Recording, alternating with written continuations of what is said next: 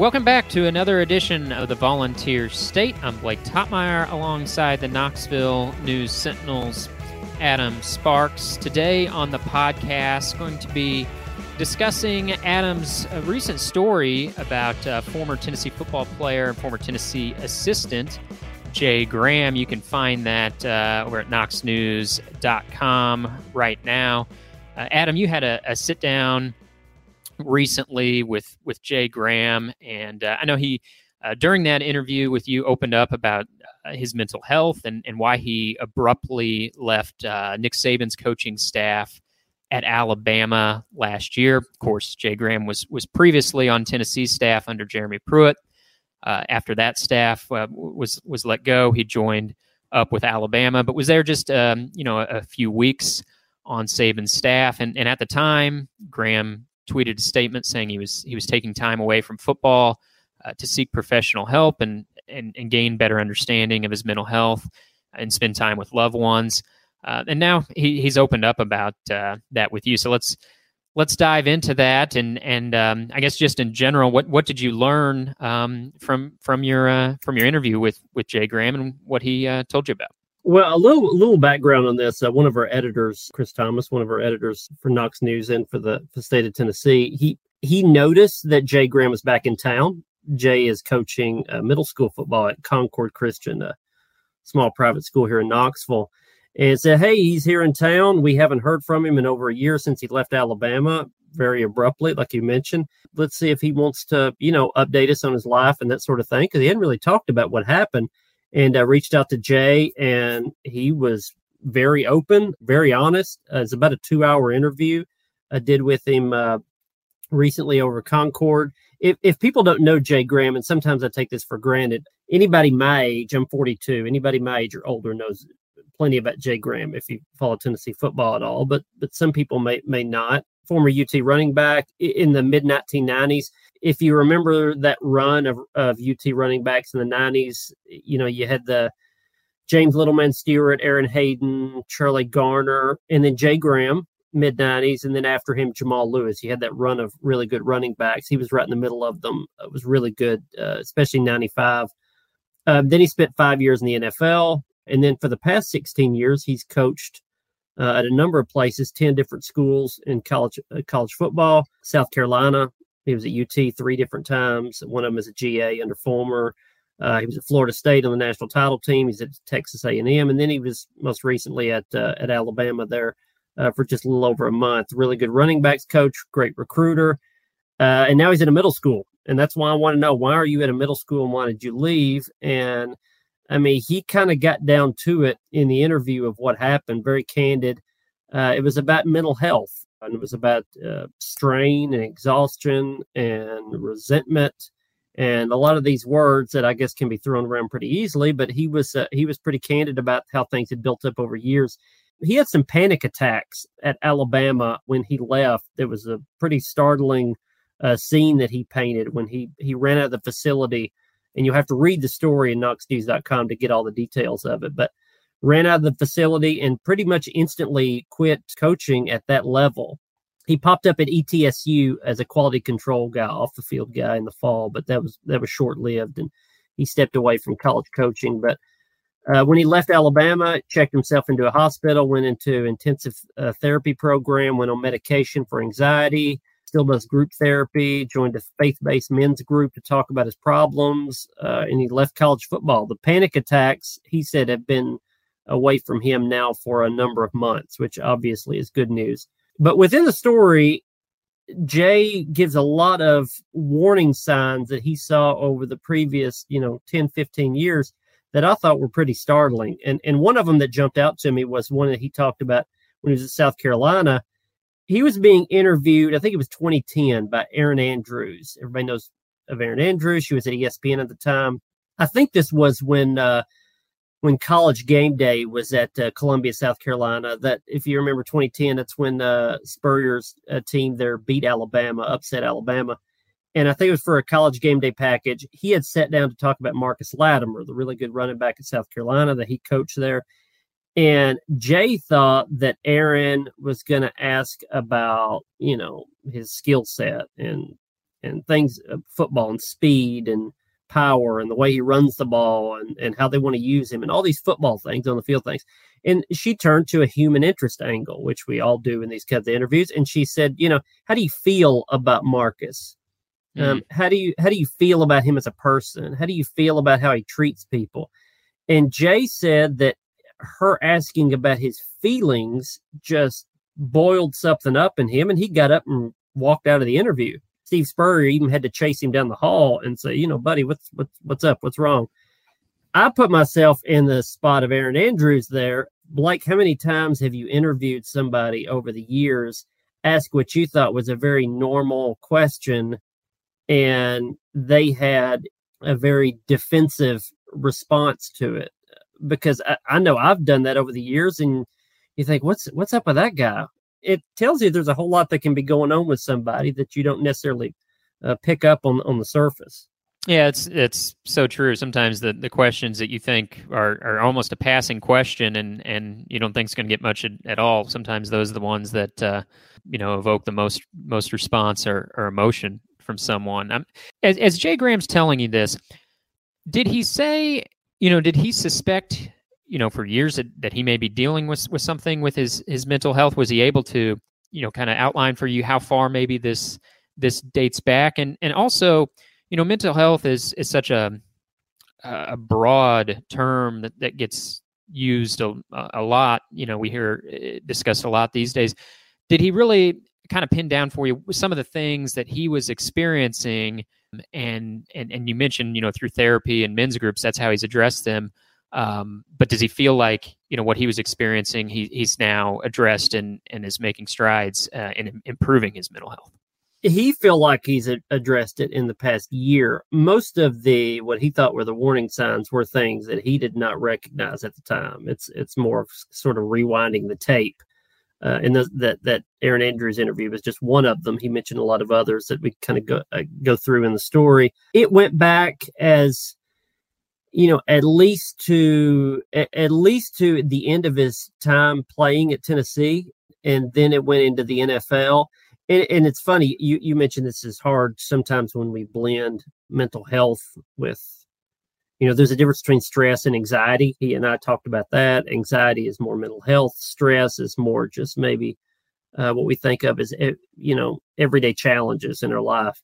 And so those lines get blurred a whole lot. But, he told me the story of how his faith was strained late in his tenure at Tennessee as a player and then the NFL. He said when he became a Christian, as he said, his senior year at Tennessee, he had a great game against Alabama right when he said he became saved. And then the next week he played against Alabama, and you can go on YouTube and see he has this epic run that ends up beating Alabama. And then he had a great game, and then he didn't have a good game like a couple weeks later and a week after that. And he said, he thought, well, everything's supposed to work out great for me now because my faith has been proven and this sort of thing. He said that came up again when he was in the NFL. He had a number of knee injuries, ankle injuries, cut his NFL career short. And he said one of his last games as an NFL player, he told one of his teammates, I think it was with the Packers, he said, I'm going to pray throughout the night. He was starting the next day, and he thought this is his big chance. And he said, I'm going to pray nonstop through the entire night. And his buddy said, I don't think it's a good idea. Like, you're playing tomorrow, like, say a prayer for your health and go to bed, Mm-hmm. And he said he had a terrible game the next day. He got re-injured. And he said that when he left the NFL then and went into coaching, his faith was strained. He felt entitled. He thought everything would go well for him from that point forward, and it didn't.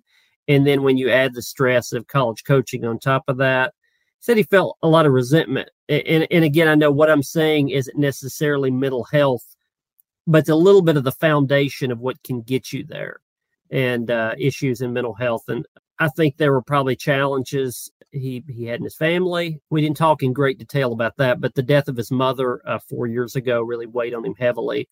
And that's where our conversation went into this thing about the strain and exhaustion of college coaching. His mother died in 2018. She was as close to him as anybody.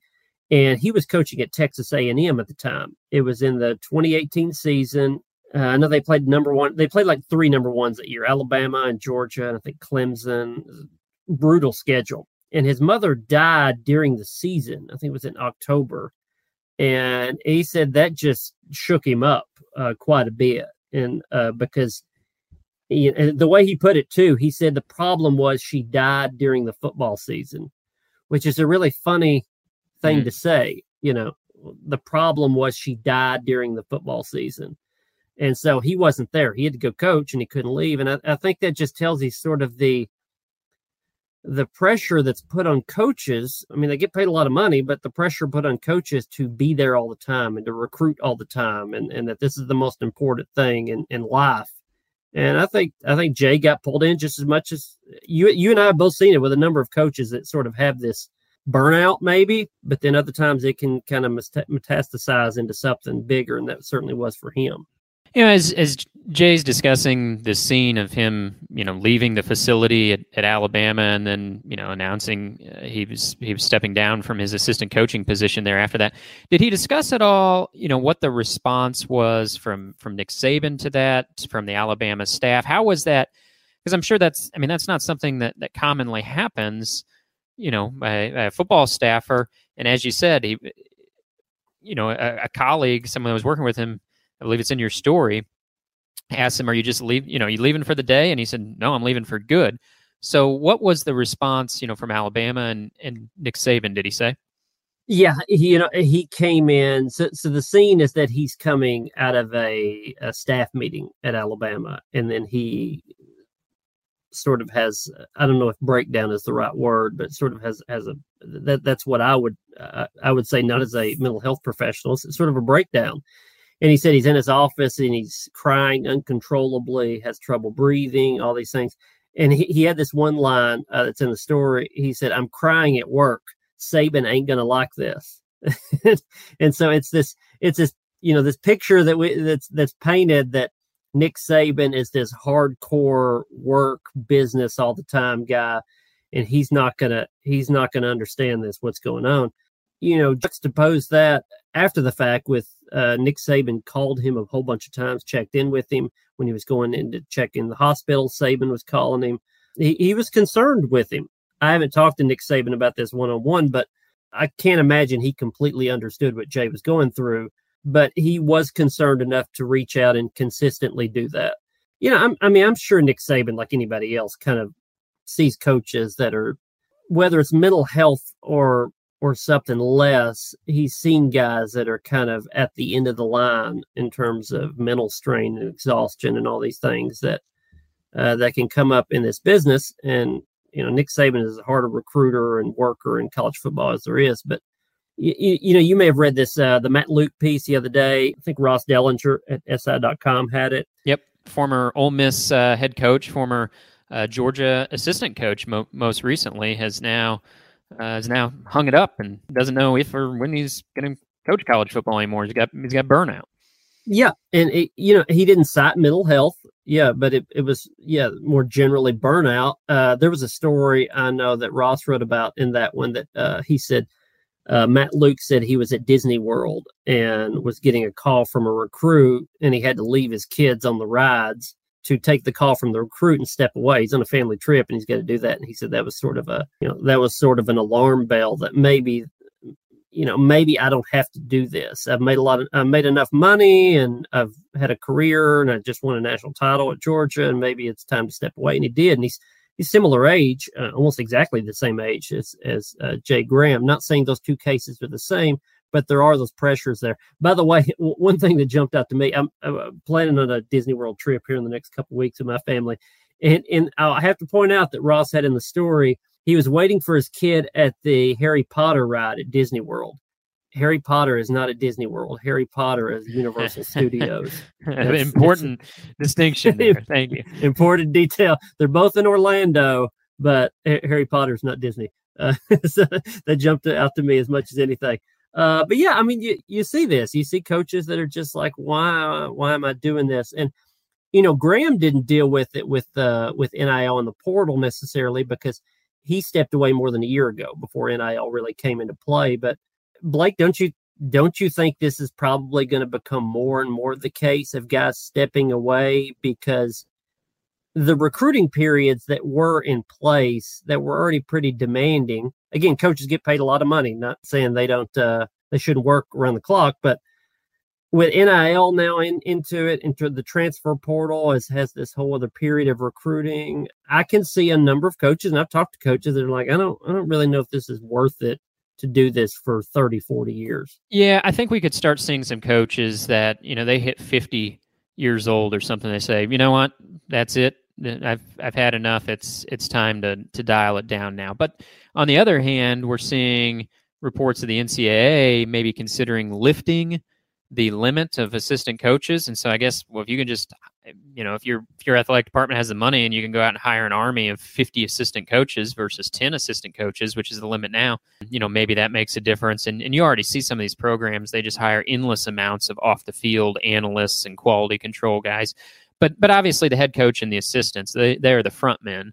And so the grind, wears on them the most. You mentioned, Matt Luke, and I know earlier this spring I sat down with Joe Ossavet, a member of Jeremy Pruitt's final staff, and he actually is coaching at Heritage High School now outside of Maryville, and he had opportunities to continue in college coaching, but he said, really as you weighed the time that you pour into the job and what you miss from a family perspective versus the quality life that he could get, being a PE teacher and a high school football coach, doesn't mean he's necessarily done with college football forever, but for the foreseeable future, he wants to coach high school ball and get more time with his family and get more time with his kids. And, he talked about just all the things that he could do and feel like he was being able to be a dad for the first time in a way, like truly being a dad versus, you try to squeeze in some time on a Sunday morning or something before you go to the office and maybe squeeze in some time in the off season. So I do think that the job is certainly as demanding as ever. But, as you said, there's that differentiation between the burnout versus, mental health situations in someone's life. And sometimes those lines probably get conflated a little bit. And these are all competitive guys, and if other sports, we can talk about competitive women. These are former athletes that only want to win. There's a couple of quotes from Jay in the story where he says, I would leave early in the morning and my family would be asleep. I would come home late at night and my family would be asleep. I'd get up the next morning and my family's still asleep. And he said, I wouldn't see my family at all. But then like the next line, I remember how he said this in the interview. He said, but then I would be very resentful of these guys that were not working enough. He said, I was working all the time and that was really bad for me. And then I'd look at these other guys that weren't working as much, and I'd think, why are they not working as much? They should be working more. It's this weird dichotomy. It's a contradiction because you're resenting guys that probably are doing it a little more balanced, but you're resenting the fact that they should be working harder. I don't know how those two things necessarily can make sense in one's mind, but that's what you get when guys are ultra competitive, but then they also know it makes sense to step away. And everybody else, you don't have to be a college football coach to have those two competing thoughts, I suppose. You want to work really, really hard, but not work too hard. And that's something that he had dealt with over a number of years. And you get that especially, I think, Jay coached at UT Martin. We talked quite a bit about that. He and I know some people that are connected there. Coached at Chattanooga, coached in the Mid-American, the MAC conference. But, once he got to the level of South Carolina, Tennessee, Florida State, A&M, Alabama, once you get to that SEC high Power 5 level, and you're known as a recruiter, which he is, you better produce and you better pull in some 4 and 5 stars or your reputation's going to drop off. You mentioned Ossavet there. We both know how this goes, that guys can step away from college coaching, but if you step away for too long and then you want to get back in, that's difficult. I mean, we see that with guys right now that are in broadcasting, right? You better be connected to the game, because if you're away for too long, you're not going to get back in. And I think that's always the fear with some of these guys when they step away. Well, and like a lot of industries, it's, getting jobs in college coaching is so much about who you know. And the longer you're out of the game, the fewer and fewer guys you've worked with or you've had connections with or that worked with you recently, et cetera. I mean, it is one of those careers where I think it can be hard to break through. But once you do break through and you're in the club, it's like it doesn't matter how many staffs you get fired from. Someone else will always hire you again because it's like, oh, yeah, I work with this guy. He's a good assistant. And it didn't work out for them at that staff, but he's a good assistant. It'll be good for us. And so they always bounce back.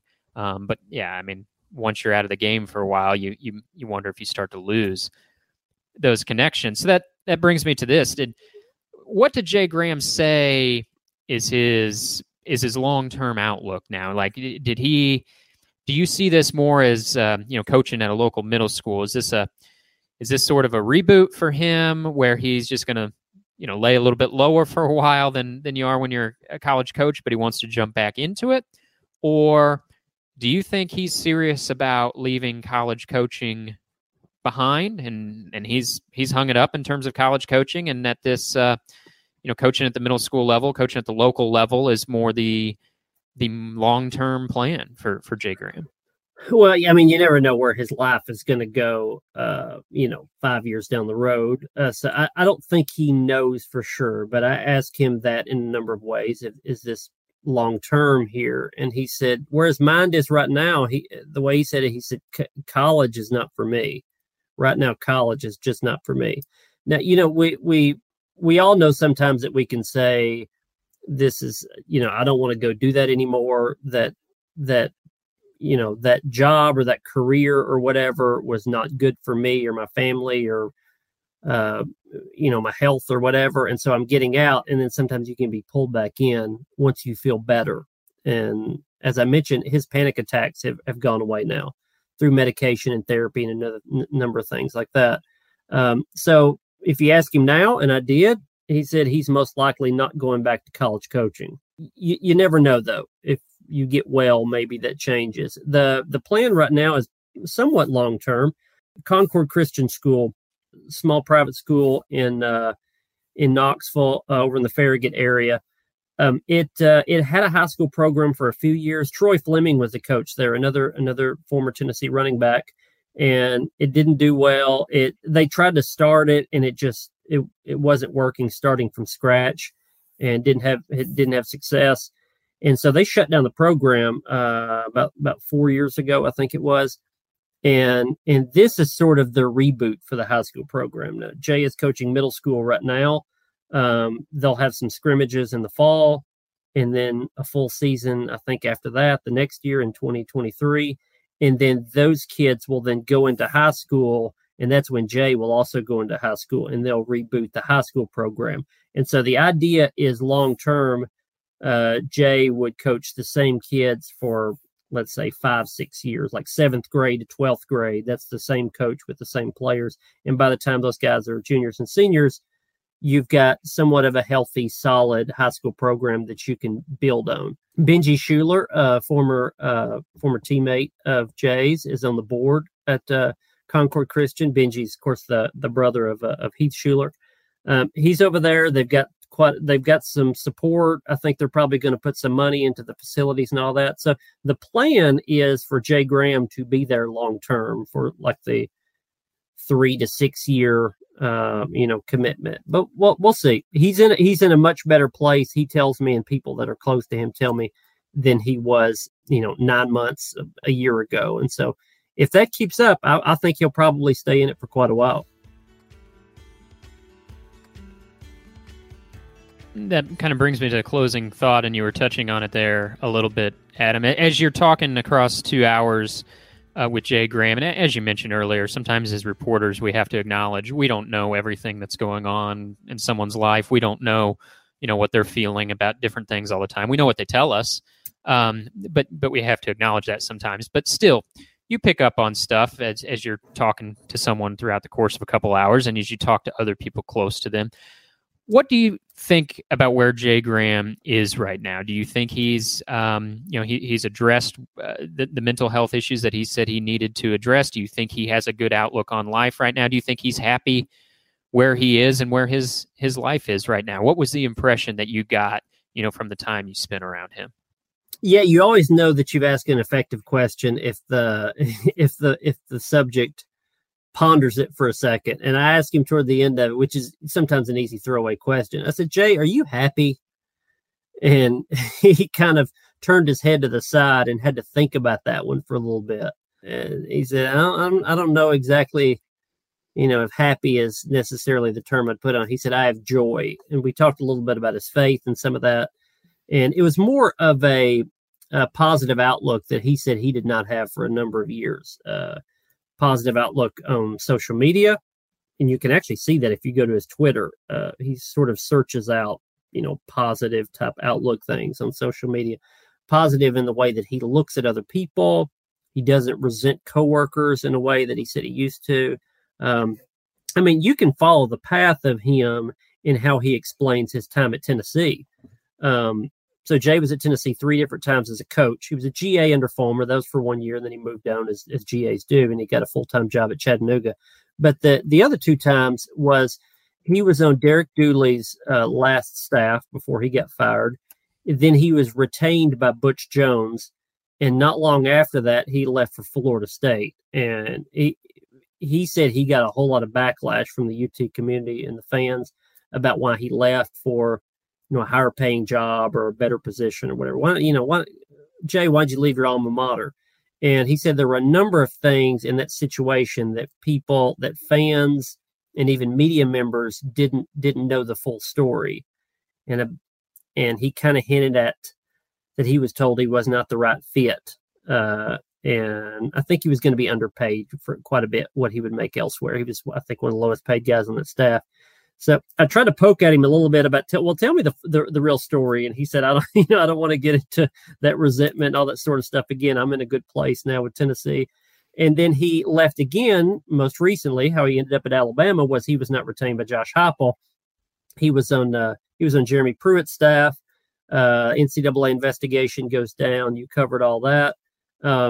And he was not retained. And of course he wasn't retained. He has not been implicated publicly of any wrongdoing in that. We'll see when the NCAA investigation wraps up how that goes. But he was not implicated at being at fault in any of that. But yeah, the new coach with an active investigation of a staff, you're not going to retain any of those guys. Yeah, none of those assistants were retained. Only 2 of the assistants were fired for cause, Brian Niedermeyer and Shelton Felton. But none of the assistants were retained. They all either took other jobs or were just kind of quietly let go. As you said, the ones who were not fired for cause, were not implicated as being involved in the alleged malfeasance, not implicated by Tennessee anyway. It's just new coach comes in, those guys aren't going to be kept. That's just the way it goes. And 90% of coaches aren't retained anyway, even if it's like you're leaving on good terms. If you have an NCAA investigation, again, one that's active, that coach would be foolish to come in and say, well, I'm going to keep this guy. Hope he didn't get implicated later. You have to clean house just for optics, even if somebody wasn't at fault, as Jay says that he wasn't. But he took that hard. And he talked a lot about having resentment over the years for Tennessee because he always pictured this sort of happy ending.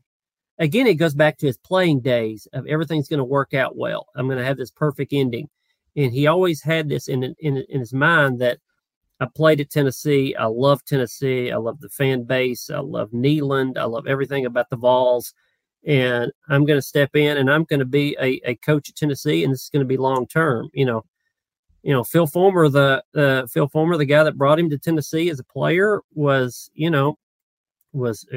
a true VFL. I mean, he's, Phil Fulmer, player, assistant, coordinator, coach, athletic director.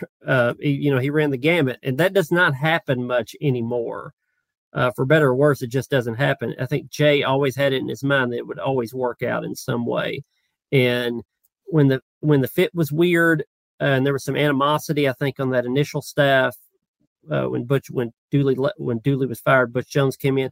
That didn't sit right with him. He harbored a whole lot of feelings toward the administration and toward Tennessee about that.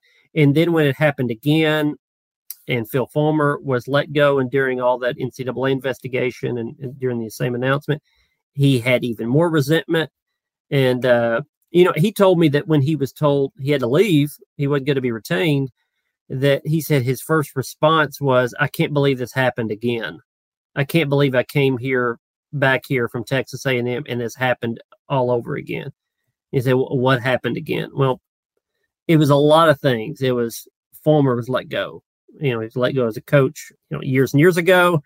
Now he's being let go as an AD. No, Adam. He retired. That's right. He retired. Didn't you get that memo? He retired. He retired. I got that press release. Fulmer was ousted. Oh, it happened again. I was going to be coach at UT for long term, and I was only here for a year. Again. Oh, it happened again. I was pushed out the door because I wasn't the right fit. It happened again. And so when he described all this, Jay would always come back to, but I'm good with Tennessee now, and I understand what they did, and I understand a lot of what happened, and I don't have any ill feelings. And you can see the difference in how he describes how he felt earlier, even years ago, to how he feels now. And, this would be the first year not coaching that he's not coaching college football. He's going to live in Tennessee since he was, well, quite frankly, a player. And he said he's going to go to games this year and he's going to enjoy it. And he's a VFL and all those sort of things. It's a weird pressure that some guys live with now of coaching at your alma mater and thinking that's always got to work out. I would advise anybody. Peyton Manning has probably heard this from some smart people around him. Dude, don't go coach at your alma mater, because you can count on one hand where that's worked out. Where you play there, you're a great player, and you come back and you coach there, and then you get a statue. I mean, yeah, if you're a great player there, you will always be beloved at your alma mater. If you're a great player there and then become a coach there and struggle as a coach, well, then you might not be beloved quite as much. So your epitaph is a little different. Yeah, absolutely. And I would advise anybody to stay away, because it's always going to be ill feelings. I mean, the only way you leave a school when you're a coach is you retire or you're fired. And 9 times out of 10. Yeah, 9 times out of 10, it's the former and not the latter. But Jay Graham, went out on his own terms and really just a fascinating story and really opened up with Adam there in their interview. And you can find that story. I know we've talked about it at length here, but you can find it over at knoxnews.com and also in your print editions as well. We're going to leave it there, and thanks for listening to this edition of the Volunteer State.